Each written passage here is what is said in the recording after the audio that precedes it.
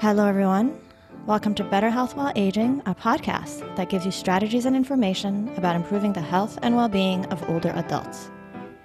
We discuss common health problems that affect people over age 60, the best ways to prevent and manage those problems, and we also often address common concerns and dilemmas that come up with aging parents and other older loved ones, like what to do if you're worried about falls or safety or memory, or even the quality of an older person's healthcare.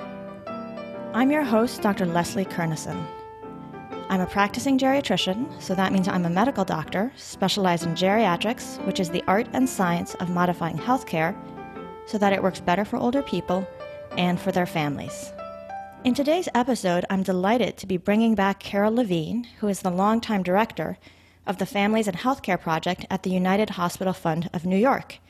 She is a nationally recognized expert on family caregiving and also aging issues. She's the author of several books and countless scholarly articles, and just earlier this fall, in September, she published her latest book, Navigating Your Later Years for Dummies, which was a collaboration with AARP. Carol has also worked often with AARP and others on countless projects and reports related to the role that family caregivers play in supporting aging adults. It's been my pleasure to have Carol on the podcast already twice to talk about family caregiving, but today we are going to focus on the subject of her latest book, which is what older adults can and should do to better navigate their own later years. This is a topic that I know many of you in the audience have an interest in, so I'm just so thrilled to have Carol here today to share her insights on how to navigate these common challenges that come up in later life, and also on how to be proactive and set things up ahead of time to give yourself the best chance of thriving until the end. Carol, welcome back to the show. Thank you, Leslie. I'm delighted to be talking to you again. So you're very well known as an expert on family caregiving and the crucial role that family members often play in supporting people who have been ill or are disabled or can no longer manage everything themselves. In fact, you were just recently on the podcast, that was episode 60, talking about one of your research projects that you're involved in, about negotiating family caregiving expectations after hospitalization. So I thought we might start with you talking a little bit about, this, when I heard you had written this book, I thought, oh, wonderful that she's going in this direction about helping older adults navigate their later years. Can you tell us a little bit about what led you to become interested in writing this book in particular and addressing this topic? Well, there are a couple of reasons. One, the most immediate and compelling, is that AARP asked me if I would be willing to take on this assignment and work with them on this book and work with Wiley, who's the publisher of the Dummies books. And after I took a deep breath and said, that's a pretty big assignment, I said, I can do that. And I was intrigued by the idea of talking not just to the family caregiver, but to the older person. Being an older person myself, I see what I've learned from being a family caregiver is important in my own life. So there were a couple of reasons. Okay. And in fact, I think, you once mentioned to me that now just for people who haven't heard our previous podcast episodes, you first got involved in family caregiving because your husband, this was many years ago, was involved in a terrible accident, was gravely disabled, and you had to take care of him, right? Right. I took care of him. He was totally disabled with a traumatic brain injury and quadriplegia, so you can imagine. And I cared for him at home with the help of extraordinary men who were his aides during the day. But I was the night nurse, and that caregiving lasted through 2 moves to different places, apartments, and in New York, and 17 years. And he died rather suddenly, actually, 10 years ago. So during that course of all of that, I had to learn a whole new way of living and taking care of his needs as well as managing a life and a job. So during that time, I recognized that there were things about making the apartment accessible for him that I didn't need then, but that I might need at some later point, such as grab bars, which I had installed, and everybody should. I'm always annoyed when I go to a hotel and the bathroom doesn't have grab bars, or they're there, but they're installed erroneously. And so after he passed away, I had the option of renovating the apartment. And I thought about, well, I could make this huge roll-in shower bathroom into a really wonderful walk-in closet. And then I said, no, you never know. It'd be good to have it. Actually, when the kids come, they would like it, and so forth. And so I have it. It's an extravagance in New York, but it's the kind of thing that until you know you need it, you can't do it. So there's a lot I've learned. Those are kind of big examples, but there's an awful lot I learned about managing his care that I can then take into account. And one of the most important, Leslie, is that redid my will, which was, and I've actually redone it twice now. Oh, interesting. We both had wills done when we had babies, little kids. And when I looked at it, I said, oh my God, this doesn't apply now. Mm-hmm. So that was really important to take account of my life then and his life then, and rewrite the wills, which actually I'm thinking about taking another look at it. This is probably 4 or 5 years since I've looked at it. So those are the kinds of things that it's easy to put aside, but then it's very important to have done. And most people just don't want to deal with it, but it's important, and it's certainly important for anyone who's not as old as I am, but in that age, in an age bracket of later years, shall we call it. Right. And do you mind telling the audience how old you are right now? I'm 83. Right. Okay. Well, yeah. So because of your background, you've had this sort of interesting experience of having this very involved position, assisting someone else. And you have a house that already sounds like it's been modified in a lot of ways to be accessible to somebody who, I guess, was he in a wheelchair?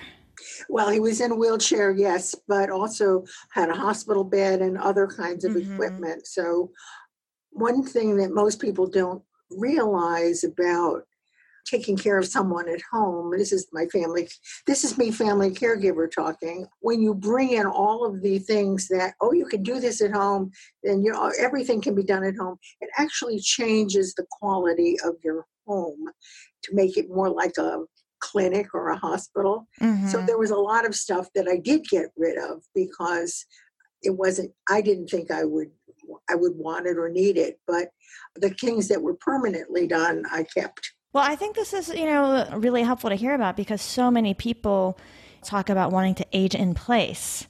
Right. And I think may not have specifics on what is sometimes necessary to support somebody. Right.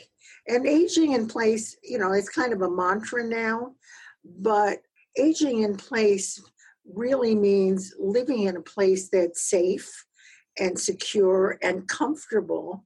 And that often requires a lot of thought and getting rid of things that have accumulated over the years and making I think of it as streamlining your home so that you're not in danger from the stuff that's around you. And believe me, people fall over them, fall over a pile of books or fall over everything. And those are the things that make your life more comfortable by living, by aging in place. It's not an easy thing to accomplish. So, but I think it's really important if you plan to stay in the home you have to take a real hard look at it and say, what could I do to make it safer and more comfortable? Right.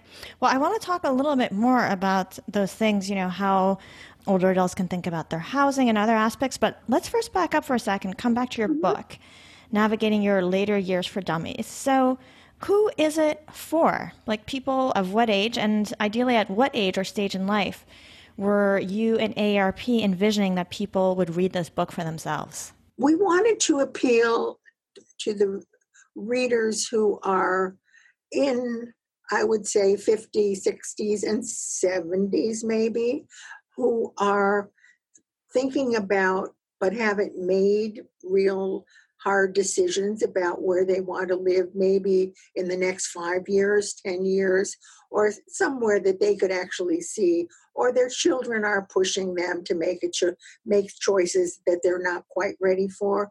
So a big part of what I wanted to do was to say, take control of this discussion. Think about what you want. Think about how that fits in with what people are telling you you want. And one of the chapters in the book that I feel is really critical is the second chapter, which is creating a personal inventory and asking yourself, real questions about your health, what it is now, what you think it might be like in 5 or 10 years, your finances. Certainly that's important, but not just the money or the assets you have, but how do you feel about money? Are you a person who saves every little scrap, every little dollar that you can, like my mother? Or are you a spender who would rather spend it out, have a really good time, like my father? So I think that there are personal characteristics, and also people have different ways of, when you think about assisted living or any other kind of group setting, some people love that. They're what I would call the people who loved summer camp. And there are people who have always had group experiences and groups of friends, and they will do just fine in a good assisted living facility. And there are other people, and I would put myself in that category, who really are pretty much loners and aren't don't avoid friends or groups, but do not see themselves as living in a group setting. So a lot of this is really up to you. What do you want? What do you want? How do you want to see yourself in the next stage of your life? Right, right. So one way that people could use this book is if they're starting to have their adult children or other people ask them about their future or to address their future, they can use your book to take control of the conversation and kind of put themselves at the center of it. And I'm glad you mentioned the inventory in chapter 2, because I read your book just a few weeks ago, and I'm looking at my notes, and I did think that was an especially wonderful idea to sort of help people think about not just what they have, but as you mentioned, their preferences. Yes. Because that can help people consider their choices. So one option would be for that, but you've also just included so much material in the book. It's a great resource that it also seems like something that people can refer to when they have particular questions about certain topics, right? Right. Well, I think that, Leslie, you may be the first person who read the book other than the editors. Well, it did just come out, but I don't think that's true, because I think on Amazon you have a number of reviews already. But I see that using the book in a couple of different ways. One is as a resource, as a reference, that right now you don't need to know about, certain things like wills and trusts and so forth, or other kinds of legal arrangements, but you will. And there's a chapter that will help you get started. None of these chapters give you hard and fast rules. They give you what you need to think about, what you need to do, who else should be involved. But then there's the idea of, which I think I said in the book, starting like in The Sound of Music, start at the very beginning. The beginning is a very good place to start. Mm-hmm. And that's getting the framework, starting to think in the ways about you as a person, or you as a part of a couple, and you as a family member, not to exclude the family, but to really get a good sense of your goals and your possibilities. So I think starting at the beginning, the first couple of chapters would be a good idea, and then put it down and then pick it up when you have something in your mind, whether you want to talk about downsizing your house or other aspects of your later years. You can pick up that chapter. So I'm glad you mentioned coming back to the book later, because I think there's so much to think about that it can be really good to actually take a first pass through it and then just give yourself some time to think it over a little bit and then come back to it. Now, in your opinion, what are the most important things for people to address, or if they can't get through all of it, where should they start? What are the sort of key things to start with? Well, I think that key things are obviously where you're going to live, and not making an automatic I'm never moving, um, but thinking, well, is this really the best place for me? I hate to say it, but money matters here. And so you do have to think about what are your financial expectations for your future and your liabilities. Are you caring for somebody else? Are there grandchildren that you've made commitments to? Do you feel secure in the investments if you have them? So it's often talking about money turns people off because they say, well, I can't afford anything, so I won't go, I'm not going to talk about it. That's not a good way to approach it, but to be realistic about what you have and how you want to spend it is really an important issue. I also think it's important to talk about the people in your life and who matters to you, which your children, your friends, there may be other people that you've had long time relationships with. Those are things that matter. Those are things that make the difference between having a really comfortable and stimulating life in your later years and kind of being alone, which I think is the really what people want to avoid. Mm-hmm. Yeah. And when you say sort of being near family and friends, are you thinking for the sort of social company or to get help when the time comes? I think it's both. I Mm-hmm. think it's for certainly while you're healthy and able to do a lot, it's to do the things together. And maybe if you're retired, you can do more of those things together. But then there's always a time in which, a little help would be useful. And there may be a time when you need more help. So I think it's more feeling as part of a community where you can call on certain people. One of the things that is in the book that I think is useful in two ways is the care map. And that's Mm.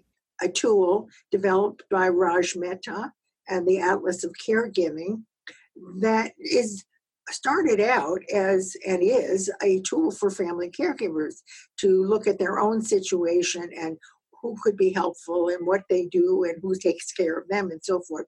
But it's also a way to kind of map out your immediate needs and your immediate contacts and who can be helpful to you in what ways. So I think it's a visual way, it's an interesting way of kind of putting your life on paper.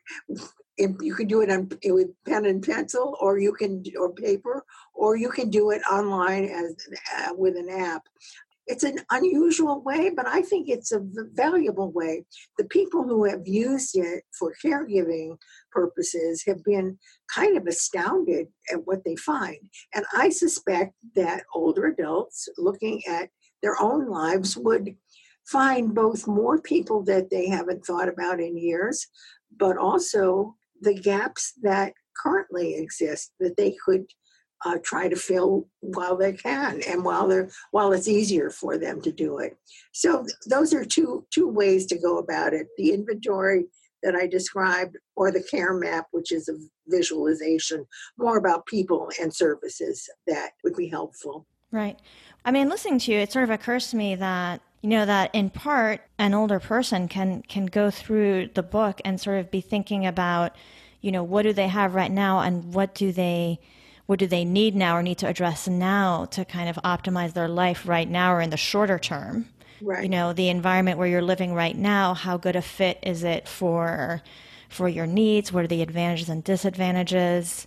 What kinds of supports or services or health things, might you need right now to optimize yourself? And then there's sort of planning for a future time when you might need more help. And then how does your housing fit in with that now? Or what would your finances enable to make possible, or your proximity to family? So it sort of occurs to me that there's both the assessing of right now, because often there are things that people could do right now to improve things in the shorter term. Yes. And then there's laying the groundwork so that later That's right. You can get what you need and also not be scrambling at the last minute to figure something out. I think you say in your book that you can't plan for everything, but you need to do some planning yet be flexible. That's right. I'm not a fan of, nailing every possibility down, but I am a fan of thinking ahead to what is plausible and possible. And once you've done that, even if a crisis does occur, you've got something to go back to. You've laid the framework for it. I mean, one of the areas that I think is more easily addressed right now for people is transportation. A lot of people don't like to drive at night. They don't like to drive in bad weather, which I totally agree, not a good idea.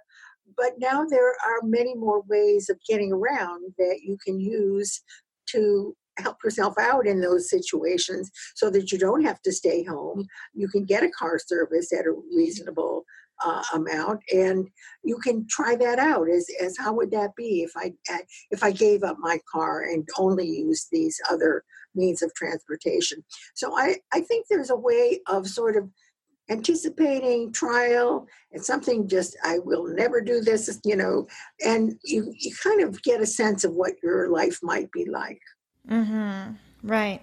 And I think also you mentioned in your book that the surveys kind of show that if you survey older adults, only a third of them think that they'll need help at some point later.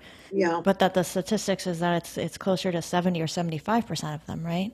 Right. The older you get, the more help, the more likely it is, I should say, that you will need some kind of help. And that does not mean nursing home placement, although that is still a possibility at some point, but that you will need some kind of assistance around the home, whether it's with household repairs or personal care assistance, all the things that, you may not find as easy to do, or frankly, you don't want to do. I have a wonderful woman who comes to my apartment every week and does the laundry and cleans up. And I love going home on Monday night because I know she's been there. Well, I could do that by myself. I mean, there's nothing impeding me from doing it. But hey, I like it when somebody else does it. And I work, so I have the income to pay for it. But, there's a certain way of saying, how am I spending my time? Is this what I really want to do? And if not, can somebody else do it for me? Mm-hmm. Right. Yeah. So last time I interviewed you, you mentioned doing focus groups with family caregivers. And I was wondering if you have done anything similar with older adults, or otherwise, were you able to research in writing your book, what are older people themselves usually most concerned about when it comes to addressing their needs or planning for the future? Because I know, certainly when it comes to family caregivers, that sometimes what we as experts think is most important is not necessarily what the caregivers themselves voice as their biggest concern. So were you able to do some similar? Yeah, I didn't do any focus groups for this. It's kind of hard to, I could have done, but didn't. But I sort of took my experiences with family caregivers who fit into this category and listening to them about what they wish their parents had done. Usually it's their parents. What made it harder for them to help and be managing these needs, and said, why then, what are you doing for yourself? And they had not thought about that. So it was a kind of translation of, this is the problem I'm having. Well, you don't want to have that problem. So how are you going to fix it? And most of them issues related about lack of communication, talking to someone. So they wish their parents had talked to them more? Yes, exactly. They wish their parents had talked to them about medical care, about what kinds of care they would want if they became very ill. A lot of it was secrecy about money. A lot of it was just kind of not wanting to let their fears or their concerns about aging into the open. Mm-hmm. So they felt shut out of their parents' thinking. And so, as you know, I would say sometimes to people, well, you know, who are you talking to? Oh, I haven't had time to do that. Okay, you're just doing what your parents said. Mm-hmm. So think about doing it differently. Talk to Right. your kids. All right, they're younger, but still, they're not. You know, they can listen to you. Think about, you know, what you would want if, not to be in the situation that your parents have created. Granted, they were in a different generation where things were far more often kept secret. But I mean, think, what have you learned from caregiving? Not just how to change, a hospital bed, but what have you learned about the relationship between older people and their children? And I think that's a way to think about it that does, for some people, does help. And some times, I mean, I know with my own mother, she was very secretive about money, but she was totally open about the kind of care she wanted at the end of her life. And there was never a question about that. So, you know, she had her ideas and her wishes very clear. And not always exactly what I would have wanted, but okay, we dealt with it. At least it was out in the open. We knew what we were dealing with. Mm-hmm. Yeah.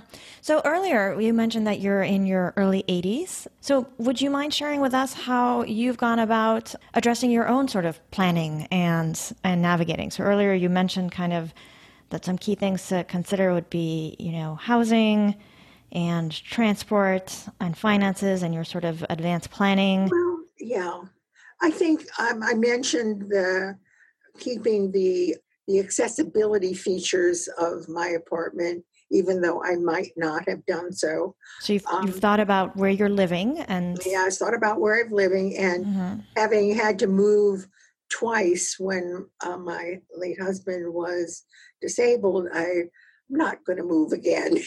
Okay. That's it. Not So moving. so you're Uh, planning to stay where you are? I'm going to stay where I am. Okay. I do not have a car Mm-hmm. anymore. I use public transportation or car services. You do live in New York City, right? I live in New York City, Okay. which makes it a lot easier, I know. I I do a lot of online shopping because it's so hard to, grocery shopping, I mean, because to schlep a, bag of groceries and then get a bus or get a taxi, it's kind of hard. So I ease that way.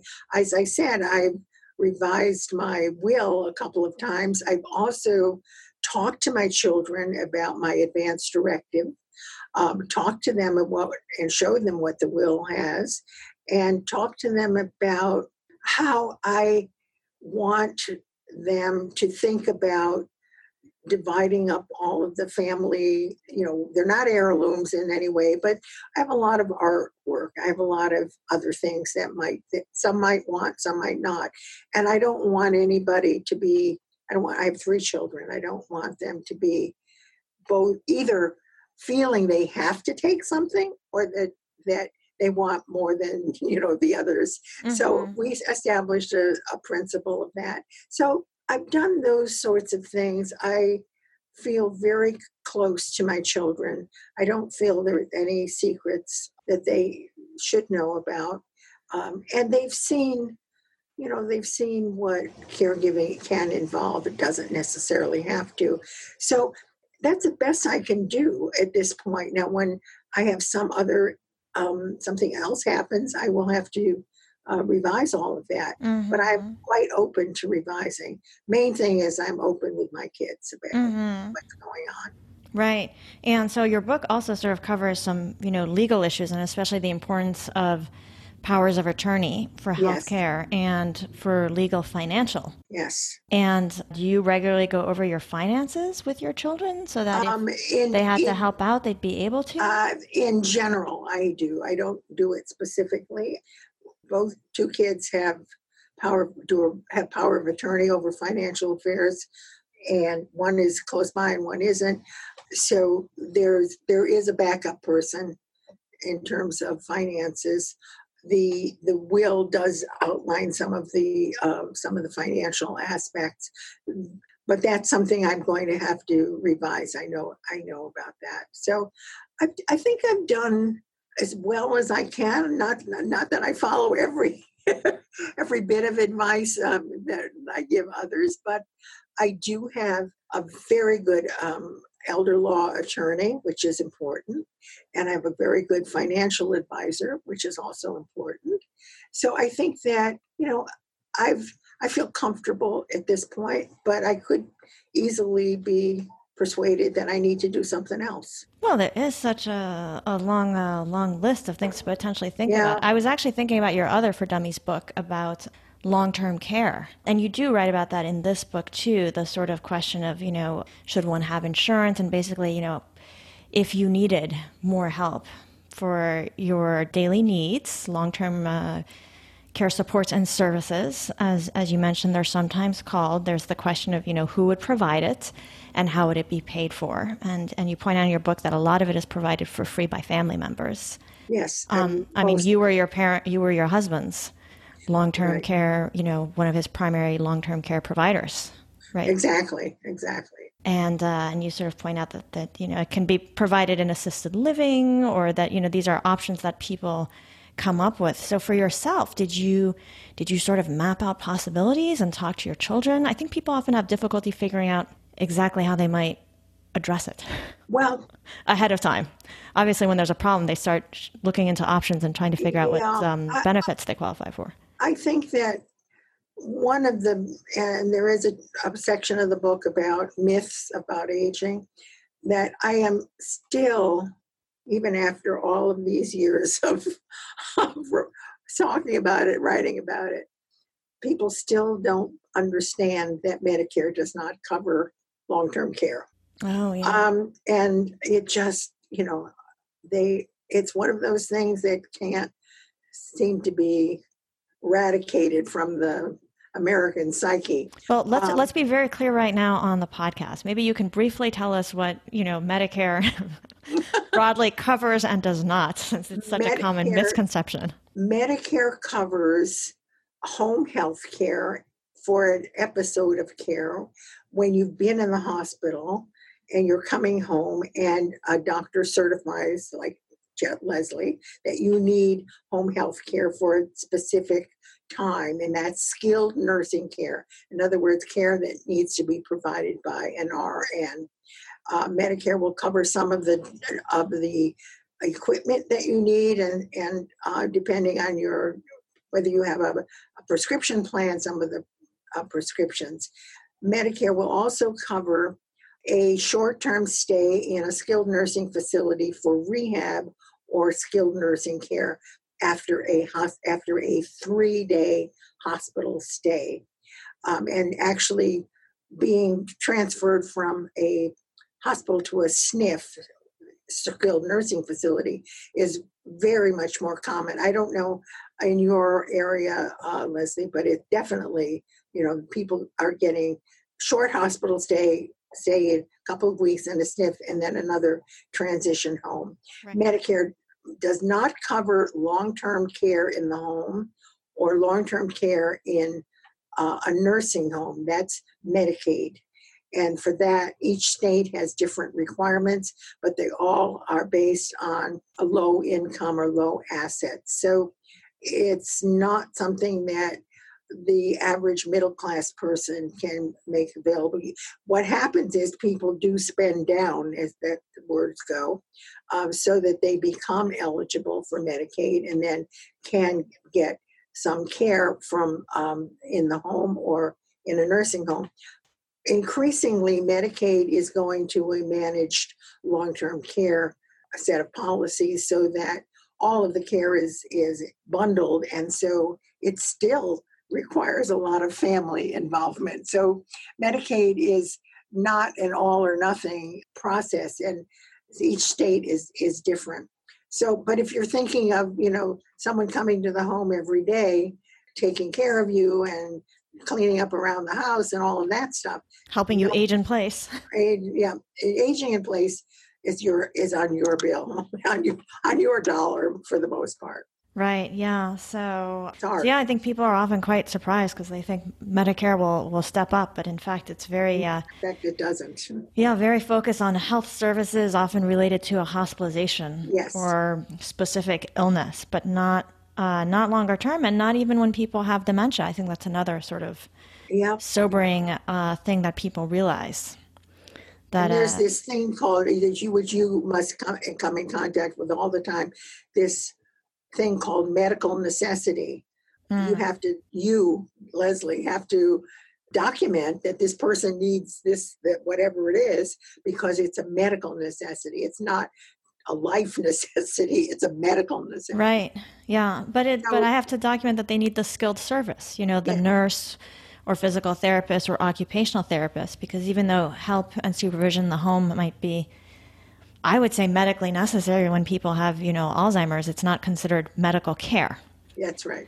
And so then it is not covered, which seems extremely unfortunate. Although I guess it's possible that more of it will be covered because there was that recent law passed in Congress, right? That's going to allow Medicare Advantage, the Medicare Yes, HMOs, to provide yes. some non strictly medical services if they want. Well, that's an issue that I think at this right now, this week, which is not when your listeners will hear this, but choosing between original Medicare and Medicare Advantage, Medicare Advantage plans will be able to offer some additional services such as home care for small amounts of time probably, but it's not clear whether what plans will offer and what other kinds of situations you might want to think of with Medicare Advantage. The networks of providers is often smaller than with original Mm-hmm. Medicare, Yeah. so it's not an easy choice. But yes, there will be some more benefits possibly available in a Medicare Advantage plan. In the future. Great. Now, you mentioned that you have three children and one of them is fairly close by, because earlier you were Yes, mentioning how helpful it can be to be close to family. But you and I know that a fair number of older adults are, quote unquote, aging alone or aging solo, and they don't have adult children, and many may not even have a spouse. They're either widowed or never married or divorced. And I hear from some of them sometimes on the site, sort of asking how can they plan ahead for their aging. Any thoughts or suggestions for people who might be in that situation? I know people in that situation and they're worried, and it's not an unrealistic worry. I think, actually, let me go back to that care map. I think it would be interesting for such a person to to try to draw a map and think about other people who in various aspects of your life have been close to you. They may not be close right now, but they were at one time, or people you could rely on for not for everything and not for overwhelming things, but for the kind of emotional support or practical support in limited ways that you might rely on. I think it's important to find at least one or two people who may be in a professional capacity, but who are objective and can help you make some decisions that you don't have another person that you can bounce ideas back with. What I really worry about with people like this is they're getting enmeshed in some kind of scam. Let's just Mm, put it directly, by people who they meet somehow, and they somehow, this person becomes part of their life as my new friend, and that new friend is not a friend but someone who is looking to take advantage of you. And I can understand when a person is alone and lonely that this may seem like, why would you don't understand, this person is very nice, she's lovely, and she understands me and you don't. But that is why you need an outside person before you give anything to this new friend, or let this mm-hmm. friend be your financial power of attorney. So I think there are a lot of people looking for this kind of person. So the idea is to get a few people that you do trust and you do believe have your best interests at heart, and whether they're a distant family or people that you've had encounters with over the years, people that you can trust. It's very difficult, but it's also very important for people like this, even more important, I think, in some ways, to have advance directives that say what you kind of care you want and what kind of care in particular you don't want. Because without that kind of documentation, medical staff in a hospital or EMS or any of these people will have no idea. And with no idea, the option is always do everything. And that may not be what you want. If it is, that's fine. But if it's documented, at least you have a better chance of getting that care. Right. So right. It's tough. Yeah, yeah. Well, you mentioned earlier that, housing is an important issue to think about, and we talked about aging in place, but that there's also this idea. We had Andrew Charlack on the podcast on a recent episode talking about the village movement, but also talking about the idea of aging in community. Mm-hmm. That what you want to think about is a supportive community, both for the social engagement and stimulation, but also, as a support network. And so I know that some people, especially the ones who are aging alone or don't have close family ties, are sometimes looking, interested in banding together with right. other people in housing communities for people like that.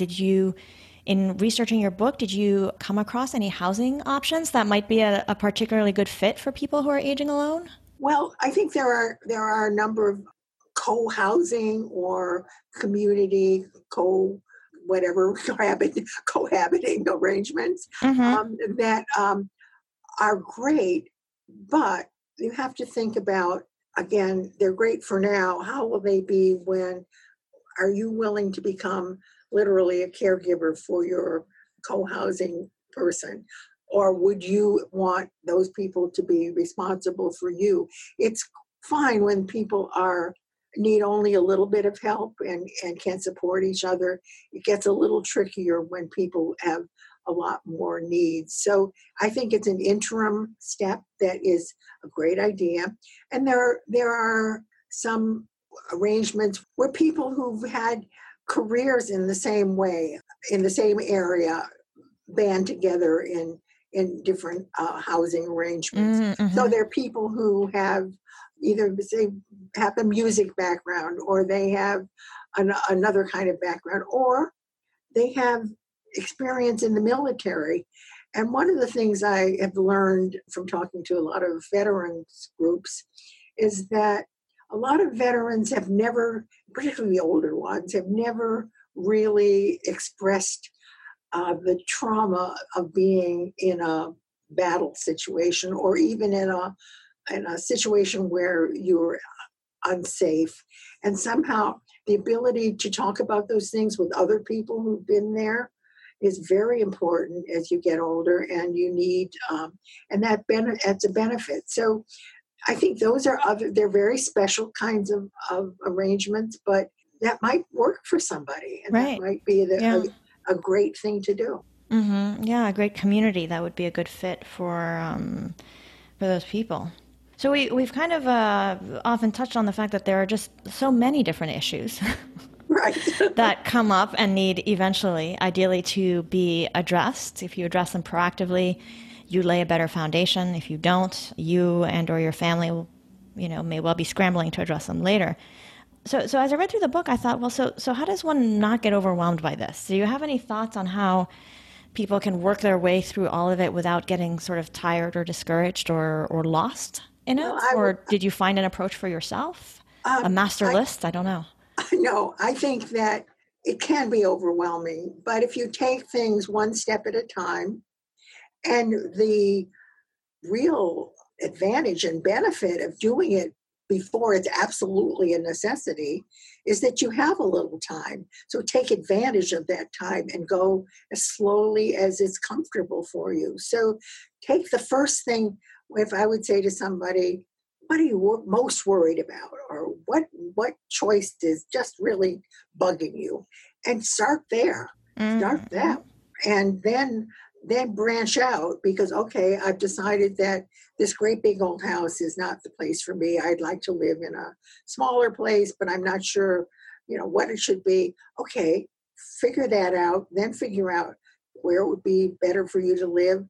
How can you afford to do that? Or what would the choices be? And then, take each thing as it comes. I think trying to do it all at once, which unfortunately a crisis does kind of make you do, is not a good way to go about it. So take advantage of the fact that right now you're sitting in your home, you're reading a book, the television is on, you've had a nice dinner. Okay, let me think about one thing, and then I'll go on from there. Mm-hmm. Yeah, so a little bit at a time and just kind of chip away at it. Well, your book is certainly a wonderful resource to help people do that. And again, I want to endorse your suggestion earlier, the inventory early on as a good way to think about and take stock of, a variety of these important issues that we've already touched on, both regarding your personal preferences and the state of your housing situation, your health situation, and so forth. Any other resources that you would especially recommend to the audience? Well, I think that if you have a chronic health problem, as many people in this age group do, I think looking at what's available through the disease organization that is advocating for people with your particular condition is a good thing, particularly things like dementia, neurological diseases, diabetes. They don't have to be, life-threatening diseases, but that where there are support groups and there are other kinds of information that would be very helpful for you. Our United Hospital Fund Next Step in Care guides they're intended for family caregivers, but there's no reason why they couldn't be used by anyone.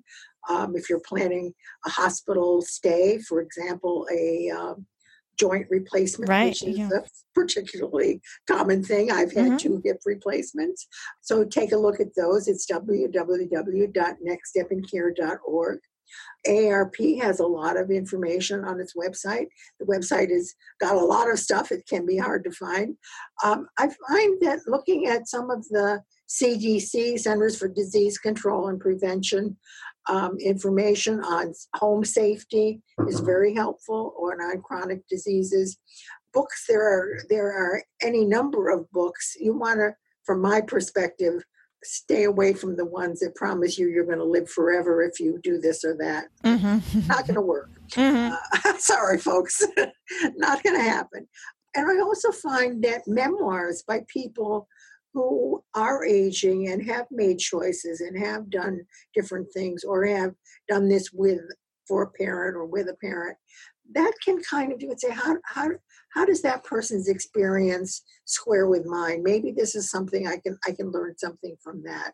So I think that once you start looking, and very important resource is your local librarian. I always go to the librarians for whenever I'm looking for something, and they're wonderful. So and libraries have become far more involved in current issues and current things that people want to find out about, and have a lot more activities around aging in particular. I know my library does. So that's also a place where you might meet people who are in a similar situation, where not a support group, but it's a place where you can meet other people who are dealing with the same choices and questions, and you might find that be very helpful. So look in your community, what's there, and you will all find a lot of things that you didn't know existed. Yeah. And you mentioned the AARP website. I'll have to look and find the specific link, but I think they have a nice kind of planning for your care guide Yes. with a bunch of checklists that, could be a helpful that's good. resource that people can look at to make sure they've addressed key things. There are a lot of good things that are there. There's a book on Medicare, which is also a dummies book, which has been revised several times. And the other thing that my book too, you have to think about, have things changed? And with government policies and Medicare and all of these things do change. So you always have to want to make sure that you're looking at current information. Right. A book that's up to date, ideally. Well, Carol, this has been wonderful. Thank you so much for joining me today to talk about it. And I will definitely post a link to your book in the show notes. I was just so pleased to see you publish it because I have had a lot of, about half of our audience at Better Health While Aging is older adults. And, several of them have asked for help and resources in being proactive about their own aging. So I know your book will be a valuable resource to them and these other resources too. Well, that's great. And I really do hope that readers of my book, but also your listeners and your audience kind of takes the message that, okay, it's scary, but you can do this. And you can do it by doing it with a lot of self-examination, a lot of reflection, and talking to other people. I think once you start opening up about it, you'll find that the issues can be resolved. You don't get everything you want, but at least you know that it's what you have chosen. Right. That's a great point to end on. Carol, thank you so much. Thank you, Leslie. Great talking to you. And with that, I'm going to wrap up this episode of Better Health While Aging. If you have any questions about something you heard in this episode, you can post it on the show notes page for the episode. I'll also be posting some links to some of the resources that I mentioned in the episode. To find the show notes, visit betterhealthwhileaging.net and click podcast in the main menu at the top. Last but not least, if you've been enjoying the podcast, don't forget to support us by subscribing on iTunes, and if you've already done that, please leave a rating and review. This makes it easier for others to discover our show in iTunes, and I would love for the many people who are interested in health or aging or family caregivers to be able to find it and give it a chance. Thank you so much for listening. I'm Dr. Leslie Kernison, and I'm looking forward to you joining us for future episodes.